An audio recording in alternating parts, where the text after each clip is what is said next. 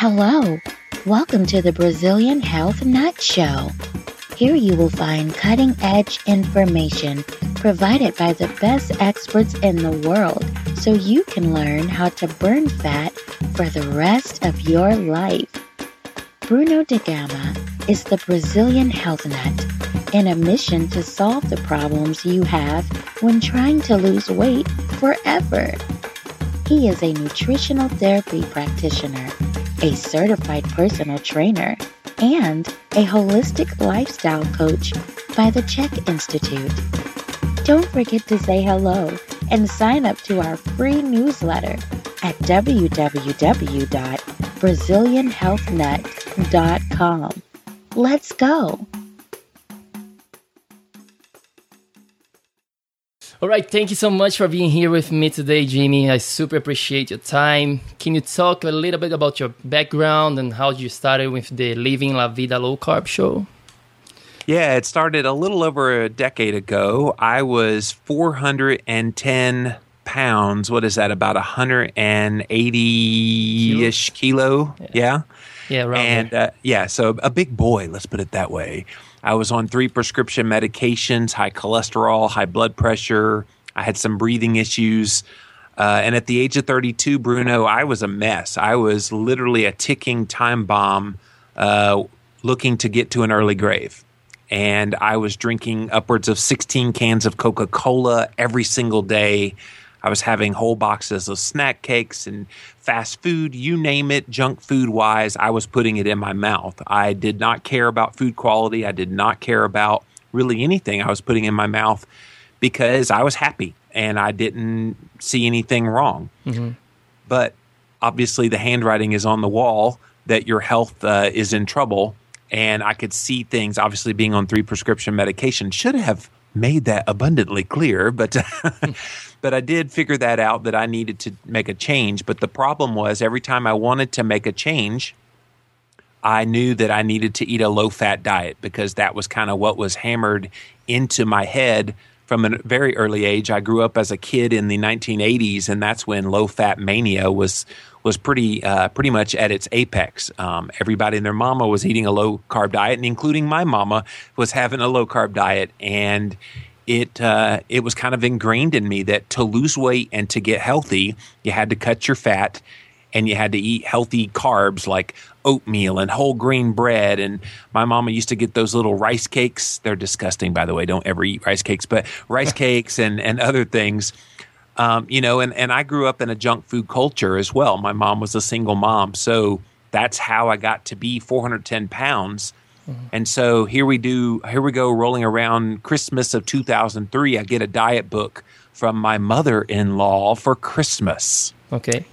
Yes, my mother-in-law was not so subtle in her hints that her son-in-law was fat. So, right. But she gave me a book that was unlike any diet book I'd ever gotten in my life. It was called Dr. Atkins' New Diet Revolution. It was all about the Atkins diet and how to do it the right way. And so I'm reading this book and I'm seeing him talk about eating less carbs. Whoa, wait a minute. Eat less carbs? Isn't that how you get energy?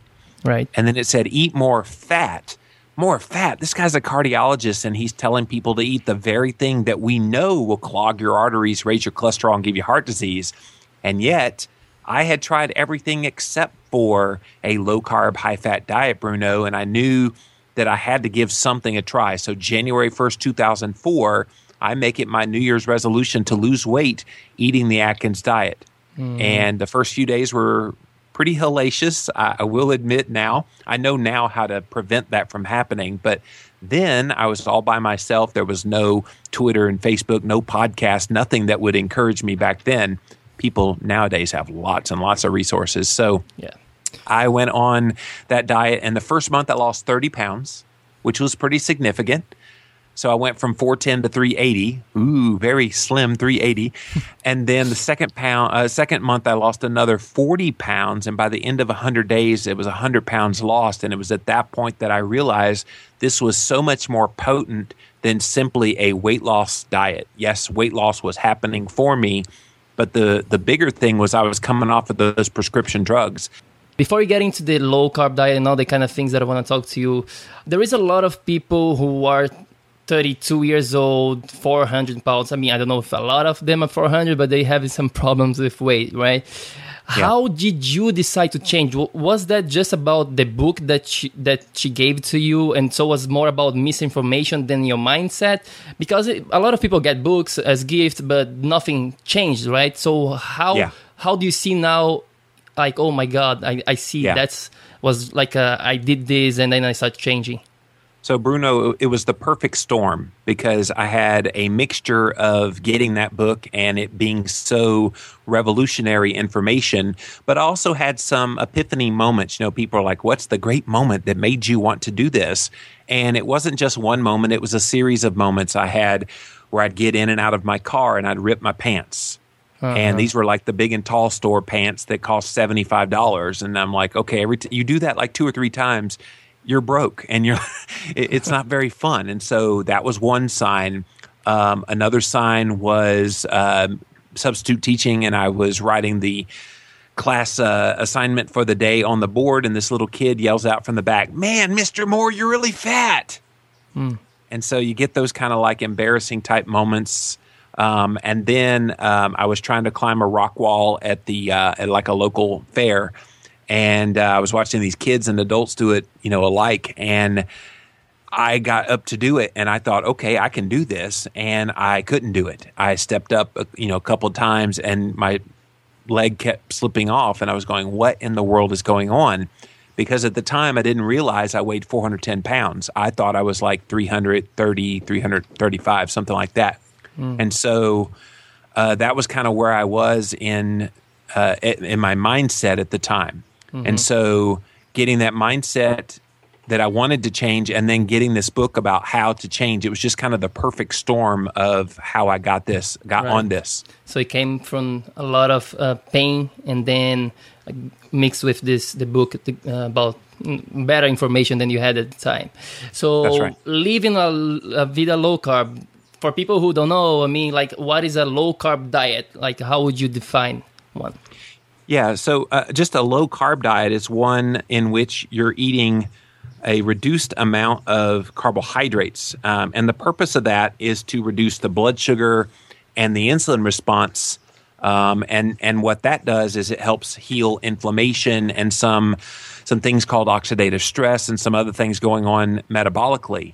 And so simply eating low carb, you're going to reduce your carbohydrate intake, and it's going to be different from person to person, Bruno. Okay. My low carb diet today is about 25 to 30 grams of total carbohydrates, whereas someone else could eat maybe 100 grams of carbohydrates and still be pretty darn low carb. Right. So it's kind of hard to put a definition on what low carb is, but if you're just merely trying to be low carb, if you're trying to be lower than the standard American diet, anything less than 300 grams is going to be lower. But from a definition of what I would think is a pretty good low carb for most people, it's definitely under 100 grams.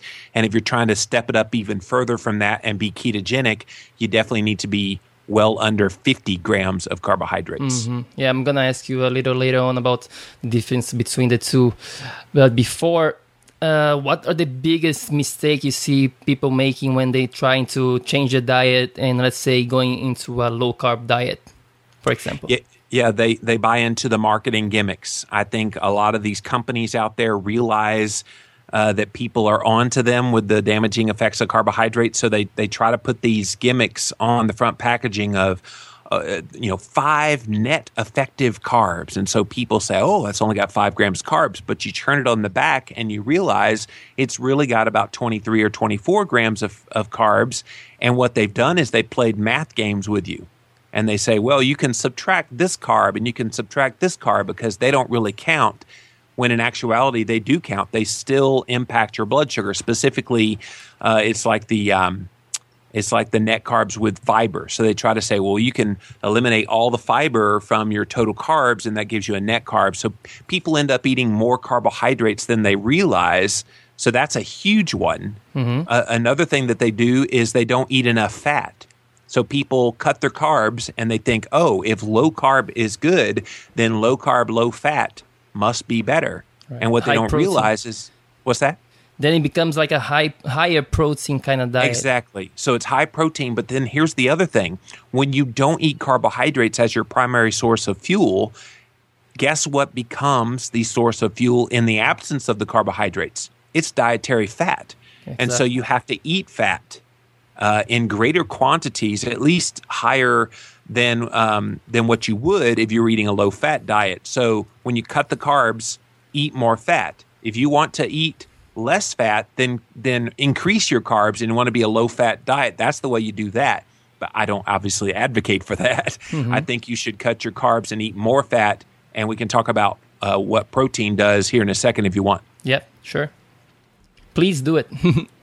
Oh, do it now. Okay. So, yes. So in a ketogenic state, and ketogenic basically just means fat burning. So most people out there are sugar burning, and they're walking around basically fueling their bodies mostly with carbohydrates. So if you want to shift from sugar burner to fat burner, shift from being kind of this standard American diet or low-fat diet over to more of a low-carb ketogenic diet, you got to cut down the carbs. That's what we've already been talking about. But the key here that a lot of people don't realize is you can also have a negative effect on your ability to burn fat for fuel by eating too much protein. So that's why protein moderation is so critical.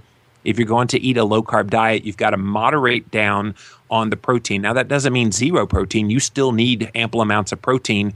And Bruno, I mean, you eat plenty of protein to get those muscles that you have. Yes. And that's what you have to do. But you don't need as much protein as you might think. Right. And so for me, I already told you my carb tolerance is somewhere around 25 to 30 grams of carbs total a day.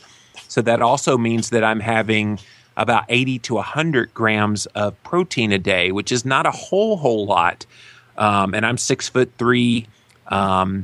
And yeah, so 80 to 100 is what I have found is right for me. And the reason why protein moderation is so critical is too much protein can get converted, if it's not used by the body, it can get converted into sugar in the body. Gluconeogenesis, right? Yes, gluconeogenesis. That's exactly right. And so that's basically a big, long G word that just says you eat too much protein, that protein gets sent to the liver, and the liver converts it into a usable energy source. And that energy source is glucose, which is sugar. And if you're trying to be ketogenic, you're trying to be fat burning, you're trying to shift away from being a sugar burner to a fat burner, you cannot produce too much sugar in your body, or you won't be able to make that transition, which is why you want to moderate down on the protein so that you give your body just enough for what it needs to do with the protein, what it's going to do. And then the rest of your energy will come from fat, not from protein. Mm-hmm. Bringing back to the ketogenic conversation, what's the biggest difference between a low-carb diet and like a very low-carb diet, like a ketogenic one? Is just about the amount of carbs? So the difference between a generalized low-carb Atkins type plan, is that what you're asking? Yeah, just like ketogenic? When you're talking about low-carb and very low-carb, that means it's just about the quantity of the carbohydrates, let's say like 30 to 50 and then below 30 grams. Yeah, I think and it's going to, again, vary from person to person, Bruno, yes, because I think a carb tolerance level is going to dictate what level of carbohydrates you need to be consuming. Like I've told you, me, for example, I can have about 25 to 30 grams of carbs, and that's about it before I start seeing adverse effects in blood sugar and weight gain and that kind of thing. Whereas my wife, Christine, she can probably have upwards of around 60 to 75 grams of carbs and get the same level of ketones. So it tells you the huge individuality of all of this, that it's not a one-size-fits-all. So the difference between low-carb, very low-carb, it's real subtle. But I would think that if you're very sensitive to carbohydrates, where you have to keep your carbs down pretty darn low like me, you're also going to be very sensitive to protein. So if you have a higher tolerance level for carbs, you can probably get away with a little more protein. So in my book, Keto Clarity, that came out last year, we explain how you can figure out what your carb and protein thresholds are so that you know how to dial this in. Gotcha. So it's a little bit, it's a particular number, but it's pretty much the same in terms of the low. The difference between the low and the ketogenic is more the grams, but then you have to see if that's for you, works for you, and then you find out. Yeah, and some people do the Atkins diet, and unfortunately, Atkins made one huge mistake, and he said keep the carbs low, which was brilliant. Keep it at 20 grams to start, and that was brilliant. But what he said was then eat unlimited amounts of protein and fat. And what a lot of people did was they said, well, unlimited amounts of fat and protein, I'll just have chicken breast because we know that's healthy. And it's not healthy in high amounts because you're getting too much protein, not enough fat. So that was the huge mistake there of a general low-carb Atkins-style diet that didn't give enough fat and too much protein, and that's what's doomed a lot of people and why a lot of people are interested now in this ketogenic approach because it does kind of dial in a little more what the Atkins diet started. Yeah, makes sense. Do you think people look at you when they see all this success with losing weight with a low-carb diet? However, is that for everyone, or it's more particular to the person again to find out if that's the right kind of diet for the person? Great question, Bruno. And anybody that knows my work knows that I am all about find what works for you, follow that exactly, and then keep doing it for the rest of your life. And if you're a vegetarian and you're seeing success eating a vegetarian diet and you're healthy and happy and everything about your life is going awesomely because of that vegetarian diet, guess what I'm going to be? I'm going to be the biggest cheerleader of you being on a vegetarian diet. So I'm not so dogmatic to think that everybody needs a low-carb diet. I do think that the vast majority of the population is dealing with something called insulin resistance and that they're going to have to heal that. And the best way to heal insulin resistance is with a low-carb ketogenic diet. So for those people, if you have extra body fat on your body, if you have diabetes, if you have rising blood sugar levels, if you have any kind of disease state, I think you could probably benefit from a ketogenic diet. Is that all of the population? No. Is it most of the population? I think so. So it's about testing. There is no like a way to do it without testing it out for yourself, right? Yep. Okay. Gotcha. And there's certainly no downside to testing it. That's the big take home, Bruno, I want people to hear is what we're talking about at the end of the day is real food. So if you're consuming real food, there's really no downside to consuming real food at all. You're nourishing your body with foods that your body was intended to consume. Your body was never intended to consume Coca-Cola or Doritos or any of this junk food that's kind of out there and unfortunately has damaged the metabolisms of a whole lot of people. And even people, and this is the one that really gets me, Bruno, you're still kind of young yourself. People your age and younger, they think they're invincible. And so they think, oh, I can have all of this junk food. It's not bothering me right now. What they don't realize is deep down inside, the damage has already begun. And if they can stop that damage from happening right now, by the time they get to their upper 30s, 40s, 50s, 60s, they're going to be real glad that they didn't damage themselves to the point of no return. Yeah, that's very true. I wish somebody had slapped me upside the head early on.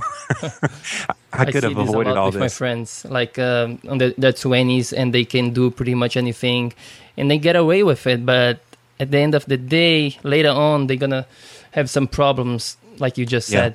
There's a phrase out there that's called "payday someday." Yes.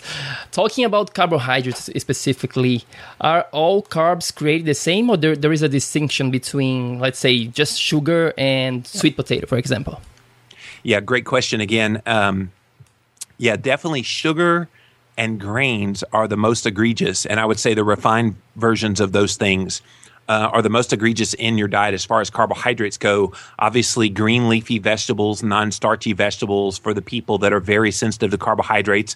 And for people that are less sensitive to carbohydrates, definitely that's where the sweet potatoes can come into play. For those people are going to be some of the better carb sources. So don't hear me say that this is a no-carb diet. It's not no carbs. It's just making sure you're getting the right quality kind of carbs in there. Nobody needs to be consuming refined grains, refined sugars.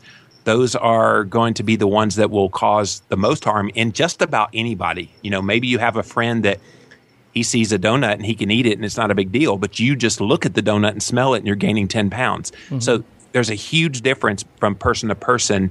And yeah, quality of carbs does matter. Yes. Any difference in particular about, let's say, white potato and sweet potato? How do you handle that? Because I see a lot of people, we can have the yams, but white potato you should not have. How do you see that? For me personally, I can't have either. And so that makes it real easy. Which one? Neither. And so I think it's because I know my body and I know how those things react in me. That doesn't mean I never, ever, ever have those things, but it means I know that if I do, I'm going to have consequences in my blood sugar and quite possibly in my weight as a result. So it's another one of those things. Get yourself a blood glucose monitor, test and see how you do. If you're able to consume a white potato and a half an hour later after you've eaten that, your blood sugar hasn't gone crazy on you, then it's okay probably for you in those quantities. But for most people, again, that have that insulin resistance, they're going to have trouble with even a sweet potato causing those issues. So you just have to know that about yourself, and the only way you'll know is if you test. Mm-hmm. You just mentioned insulin resistance. Can you elaborate a little more for people who don't know what it is? Yeah, so over time, the pancreas starts to get a little bit sluggish. So think about your engine in your car. So if you drive your car and you never change the oil, what's going to happen? That engine's going to start to spit and sputter, and it's just going to make all kind of weird noises at you because it's not running at optimal function.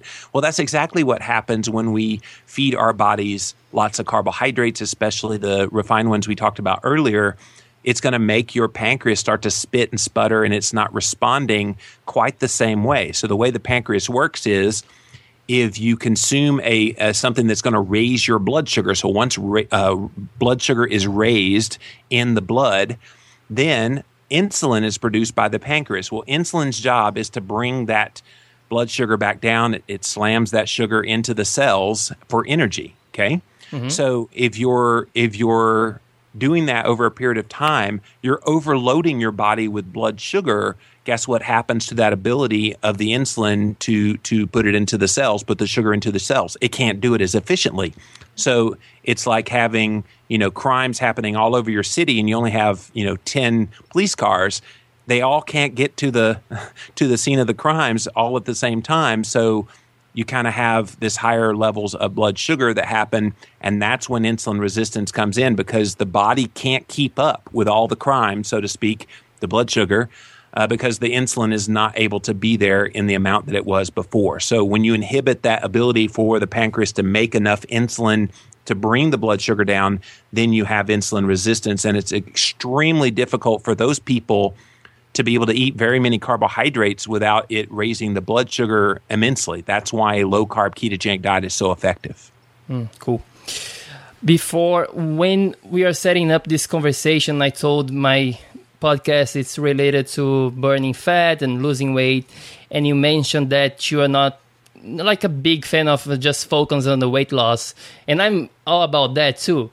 How would you go about having this conversation with somebody who is obese or having problems with their weight, and trying to explain to them that your weight's going to be a consequence of everything that you're going to be doing and changing your lifestyle, and then it's going to come naturally, right? However, people they want immediate results, and especially on the world that we live in nowadays, it's all about now. Right. How would you start a conversation with a person like that? So I can certainly understand, as a former 410-pound man, yes, the allure of going on a diet is to lose weight. I can certainly understand that would be a huge selling point if you tell people if you do this, you're going to lose weight. But I've shifted my philosophy quite a bit from when I first started doing this a decade ago, Bruno, to now, because I have all that wisdom of the past 10 years now. And what I would explain to someone in that situation is, don't step on the scale. Don't let the scale kind of dictate your attitude about how you're doing in this, because a lot of people, they get tied to that scale, Bruno, and they feel like all of their self-worth about what they're doing in this is all tied to what that stupid little machine that they're stepping on is telling them. And sometimes that scale can be a lying liar who lies and will frustrate the crap out of you. And I don't like that. I think if we put the focus more on health gain rather than weight loss, yes, then you have the right perspective about this. And the interesting thing is, when you are gaining health, something magical happens as a huge side effect of that. Guess what it is? Weight loss. And so I think if you put the focus on health first, and they happen to lose weight at the same time, then it takes all the pressure off of, oh, I've got to lose weight. Now it's about, oh, I've got to gain health. And in the process of gaining that health, you will lose weight. Yes, totally agree with you. Even myself, people don't know much about it. I never had problems with weight, but when I was growing up, I was super skinny. So, I mean, I had problems with weight, not about losing weight, right? Right, the other end. I was like, oh my God, I hated to step on the scales, all like a shame and all this relationship about body image, which is the same thing as with somebody who is struggling with obesity, for example. It's a different subject, but it's pretty much the same thing. It's about body image. So yeah, definitely I would recommend everybody to kind of like throw away the scale and focus on action. And I'll bring my sledgehammer over and help you break it. Yeah, thank you. You have a book called The 21 Life Lessons from Living La Vida Low Carb, right? I haven't read the book history. Yet. Ooh, that's a long time ago. I wrote that one. Yes. Yep. I haven't read the book yet. Can you share a little bit about those 21 lessons with us?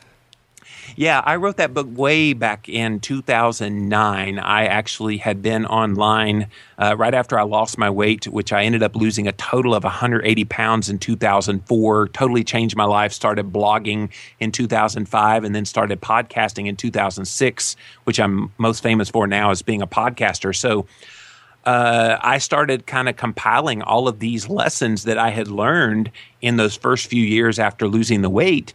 That, hey, there's so many things about what we know to be true in health and nutrition and diet and fitness that are just plain not true. And there's a lot of things that we haven't been told. And so I thought, let's put that together in a book. So everything from cholesterol to just basically life-changing. My life totally changed, not just physically from the weight loss. My career changed. I now do this professionally for a living, a professional podcaster and author. So I just wanted to kind of compile all of those lessons that I had learned into one book. And actually, what's interesting about the 21 Life Lessons book is it sold so well that it's what got me the book deal that I have with a major publisher now. So it was pretty cool to see that get out there, and now I'm reaping the benefits of that with these new books I'm able to write. Cool. Awesome. I live in the USA right now, but I'm in Brazil at this moment with my family. And every time when I'm in the USA and I'm talking to people, I'm from Brazil, and pretty healthy place. Everybody's beautiful. Everybody's super healthy, right? And I was like, wait a second. Actually, not really true. And especially when I come back. Every time I come back, I'm really observer guy, and I'm always looking not just the weight in terms of the outside, but the energy, their eyes and vitality, and everything related to health. And man, every time I come back down here, it's worse and worse. Why do you think every single country pretty much has problems with weight and health? What's going on with that? I think America has exported more than we realize. We've exported our way of living. And you've lived here, Bruno. You do live here. Yes. And so you know what it's like with the culture. I just got back from Europe about a month or so ago.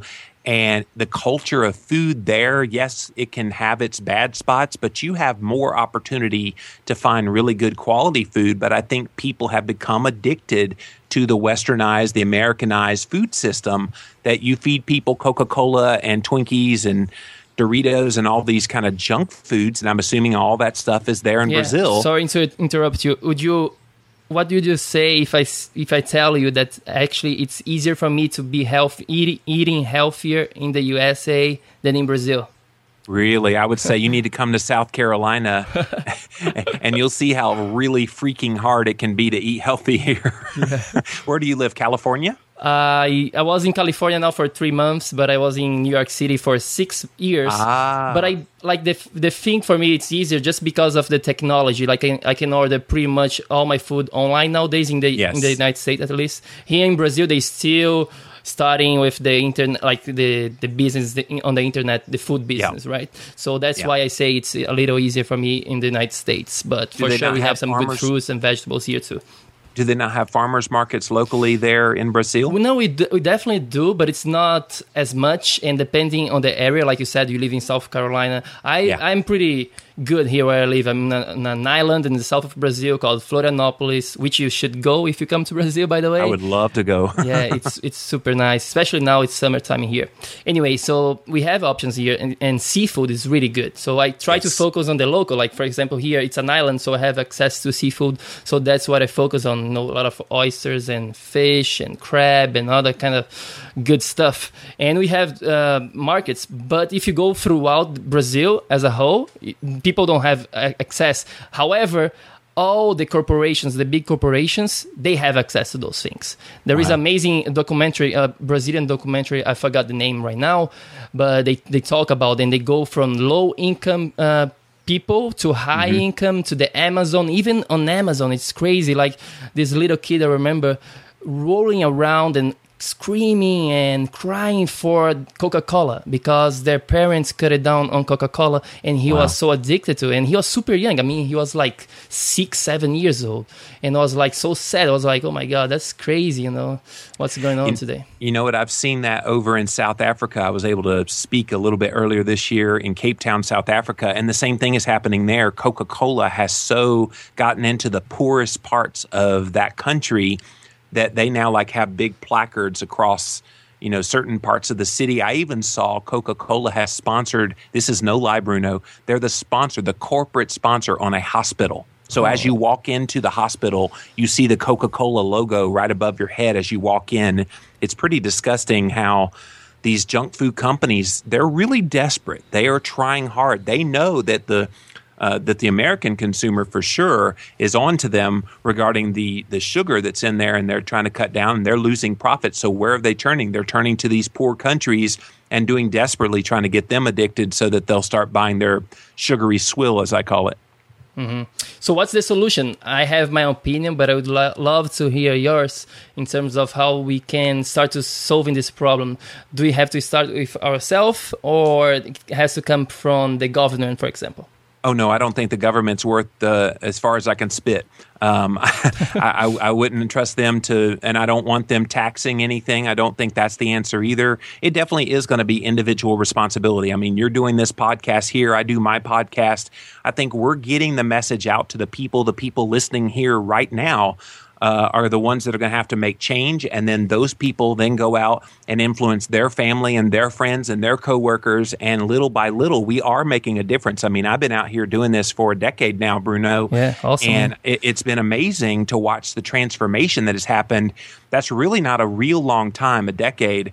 But I'm thinking in the next decade, we're going to see some cataclysmic changes in the way things are done in the food culture. It has to happen. There's just no way they can stop this onslaught of the tidal wave of people that are trying to give up these things that they know are making them unhealthy. You know, I only wish I had known this information sooner, and I definitely credit the internet coming on real strong. I mean, think about it. The past decade, we've seen Facebook and Twitter and Instagram and now Periscope's out there, all these kind of social media things, and the proliferation of podcasts. This podcast would not exist if there was no online world, you know, and all the blogs. So I think online has really been a huge, huge part of the growth of this kind of alternate hypothesis movement, that we don't have to eat low fat anymore, that there is a better way. Yeah. I'm just here today doing what I do and being healthy as I am because of the internet. I never had huge problems, but I never knew what to eat, for example. You know, anything. We have no education in Brazil about food, no education about anything related to health. Yeah. I always played sports, so I thought I was healthy. But man, when I started to change my diet, that was a different level, and that just happened because a friend of mine introduced me to this guy, Sean Croxton. You probably know him. Yo, what's up, y'all? Yeah, what's up, y'all? So talking about health, and I was like hooked, and I was like just learning as much as I could and applying on myself and seeing the great results. And I was like, oh my God, that's like amazing. I have to share this with people. And then I start my own journey. And I haven't, for example, being sick now for, I don't know, like over 3-4 years, like not even a cold. So I think everybody deserves to have that. So that's our role is to share this kind of information with people. See, that's a huge selling point too. You know, we're getting back to the, you know, how do you help somebody that's, you know, really big to lose weight? Do you focus on the weight loss? And I say, no, you want to be not sick? That's how to do it. And you know, that's a huge selling point for a lot of people. I didn't have health insurance for most of the past 10 years. And I just now got health insurance. I just bought some health insurance this year for the first time in a decade. Now, thankfully, in that decade, I never got seriously ill. I never had any need for health care because of my diet. And that's kind of the beauty of this way of eating. Yeah, that's amazing, man. Congratulations for that. Thank you. We've talked a lot about low-carb diet, nutrition. Anything else that you did and then do you think people should know about when they're trying to lose weight forever? Yeah, I think just finding that diet that's going to be right for you. I think a lot of people, they feel like, okay, well, nothing ever works. Well, have you tried truly everything? Have you truly tried a low-carb, high-fat diet? Or let's just say this. Have you tried low-carb? Implement that first. And then if that's not enough, then maybe try to step it up a little more. Maybe go paleo low carb. So you're eating more of the real foods. Okay, that didn't quite work. So then you can add in the next little wrinkle in it is the ketogenic approach. And that's where you can test for the ketones. It's what we talked all about in my book, Keto Clarity. So that's another thing you can try. And then the latest thing that I'm doing that I'm sharing about and doing some N=1 experiments on is fasting. Okay. And so implementing some intermittent fasting, so where you try to just eat within an 8-hour window and then you fast for 16 hours. That seems daunting to a lot of people, but what you'll find is when you're truly satisfied and your hunger is under control, you can easily fast for that long. And then maybe that's not enough. Maybe you need to fast every other day. So Monday you eat, Tuesday you don't eat, Wednesday you eat, Thursday you don't eat, and so forth and so on, and see how that works for you. Then if that's not enough, maybe try a little longer fast. I'm currently on day 15 of an extended fast, just to kind of see if that can lower that insulin load that we were talking about earlier and improve some of this insulin resistance. So little by little, you kind of add new things to it and just see how you do. Cool. What would you do differently from 2004, knowing everything that you know nowadays, so people don't have to kind of go through the same struggles that you have to do and all of that, with all the knowledge that you have nowadays? What do you think you do differently? Oh, what a great question, Bruno. Nobody has ever asked me that question. And I love it because I would eat real food from the start. Okay. Because when I first started, it was just about eat low carb. So I was eating some of the processed low carb stuff. And I would have stayed away from all that. I would have stayed away from the Atkins bars and all of this kind of processed junk that I now know is junk. I would have also counted total carbs and not net carbs.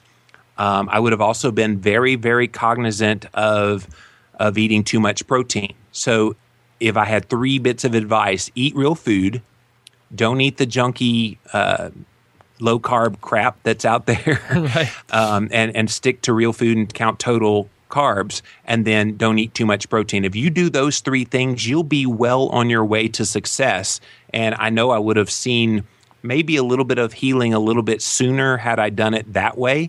But you know what? Better late than never. Just get off of the standard American diet, the crappy garbage, as I like to call it, and get on real food that's going to nourish your body. Your body will love you for that. And yes, it may take many, many years to truly heal your body, but it's a journey worth taking. Got it. Great tips. One last question for you. So people are listening to this right now. They are motivated probably by the great information that you're providing. But if you have to just give like one little step, right? Because sometimes it can be overwhelming to do everything at once. Just one little step for the person who is listening to this right now. What would that be? Easy. Cut sugar. Cut sugar. If you just cut sugar out of your diet, you're going to get most of those culprit crappy carbs that I was talking about out of your diet.